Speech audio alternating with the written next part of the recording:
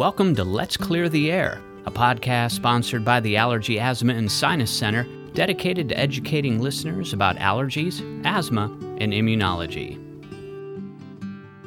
Welcome back to Let's Clear the Air, all things allergy and immunology. I'm your host, Liz Edwards, and I'm here today with Dr. John Overholt, and we are talking about the heat, which everyone is talking about. Right. It's August. We've had the heat for a while this summer. It feels like it's been August for like a month It already. has, yes. And I mean, for those who have asthma or are susceptible to, air quality issues outside, let's kind of break down what they're experiencing and what's causing those symptoms. Right.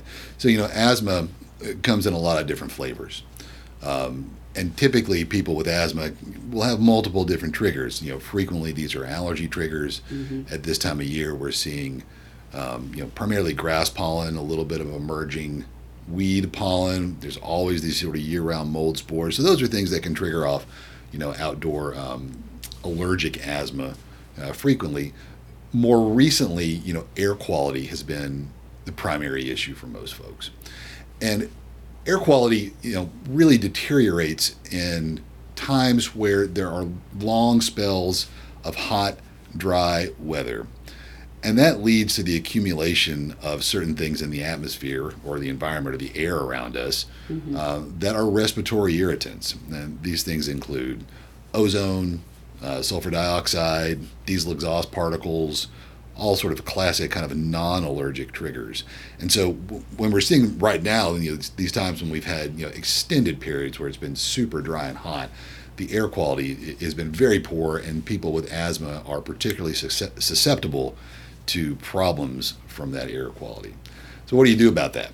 Right? How do you try to avoid that? I personally like to stay in the air conditioning. I'm a big air conditioning fan myself. At this time of year, I'm a great indoorsman. Yeah, exactly. Not an outdoorsman.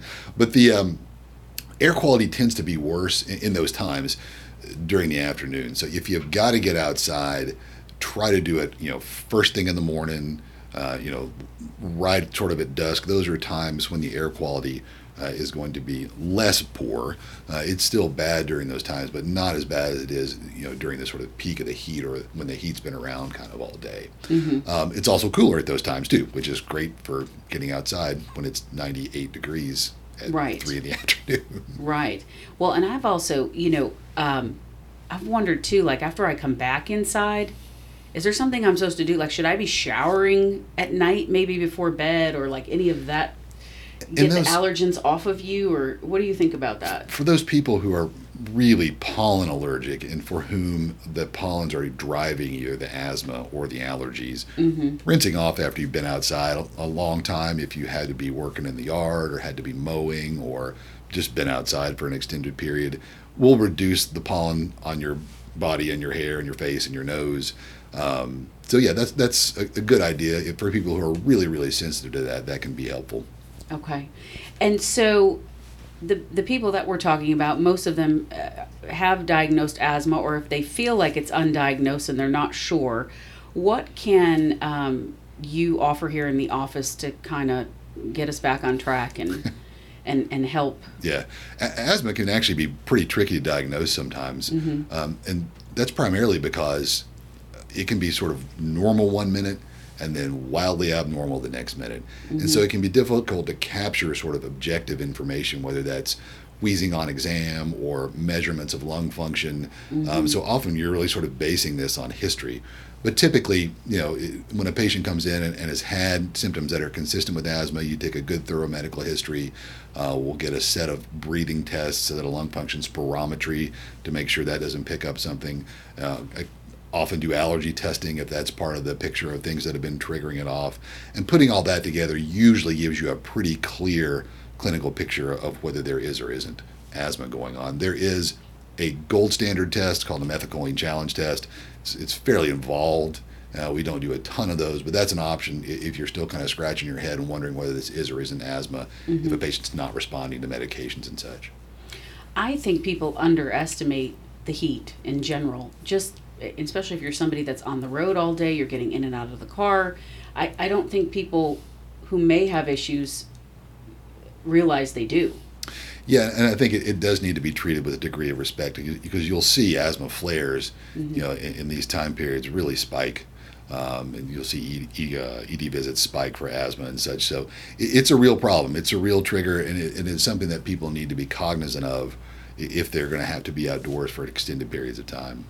For parents who have young children, what are some classic symptoms that an undiagnosed child might present with, especially after playing outside? Yeah. Exertional symptoms are really common. They'll run around in PE class and break a sweat, and then all of a sudden they'll start coughing or wheezing. And, different people experience asthma differently. So, some people will say my chest hurts. Some people will say it's tight. Some people say my airway feels constricted. Some people say I'm smothering. So there's a whole variety of symptoms. You have to really sort of have a kind of a high index of suspicion. To sort of looking out for those sorts of things. But exertional symptoms, cough, breathlessness, cough when you're around classic asthma triggers. If you've been outside for extended periods of time, if you're around your friend's cat and you start to have breathing problems, those are all sort of classic triggers. Okay. Well, that really breaks it down for us, and I think I'm going to stay inside, stay in the air. That's the wisest move. You've basically given me permission to stay home, so I love that. Good. Glad I can help. Thank you so much for being with us today. All right, thanks, Liz. We hope you've enjoyed this episode of Let's Clear the Air. Please consider following this podcast, and remember, if you want helpful and accurate information about allergies and asthma, our allergy experts are here to clear the air.